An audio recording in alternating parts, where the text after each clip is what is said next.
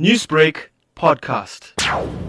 The state court had on April 3rd asked the federal government to ban TikTok, saying it encouraged pornography and made child users vulnerable to sexual predators.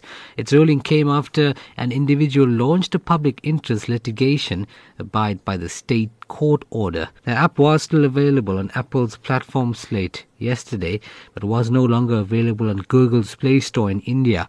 Google said in a statement it does not comment on individual apps but adheres to local laws. Apple did not respond to requests for comment, while TikTok did not immediately respond to a request for comment on Google's move. TikTok, which allows users to create and share short videos with special effects, has become hugely popular in India, but has been criticized by some politicians who say its content is inappropriate. It has been downloaded more than 240 million times in India, and more than 30 million users in India installed it just in January 2019 alone. That's 12 times more than in the same month last year.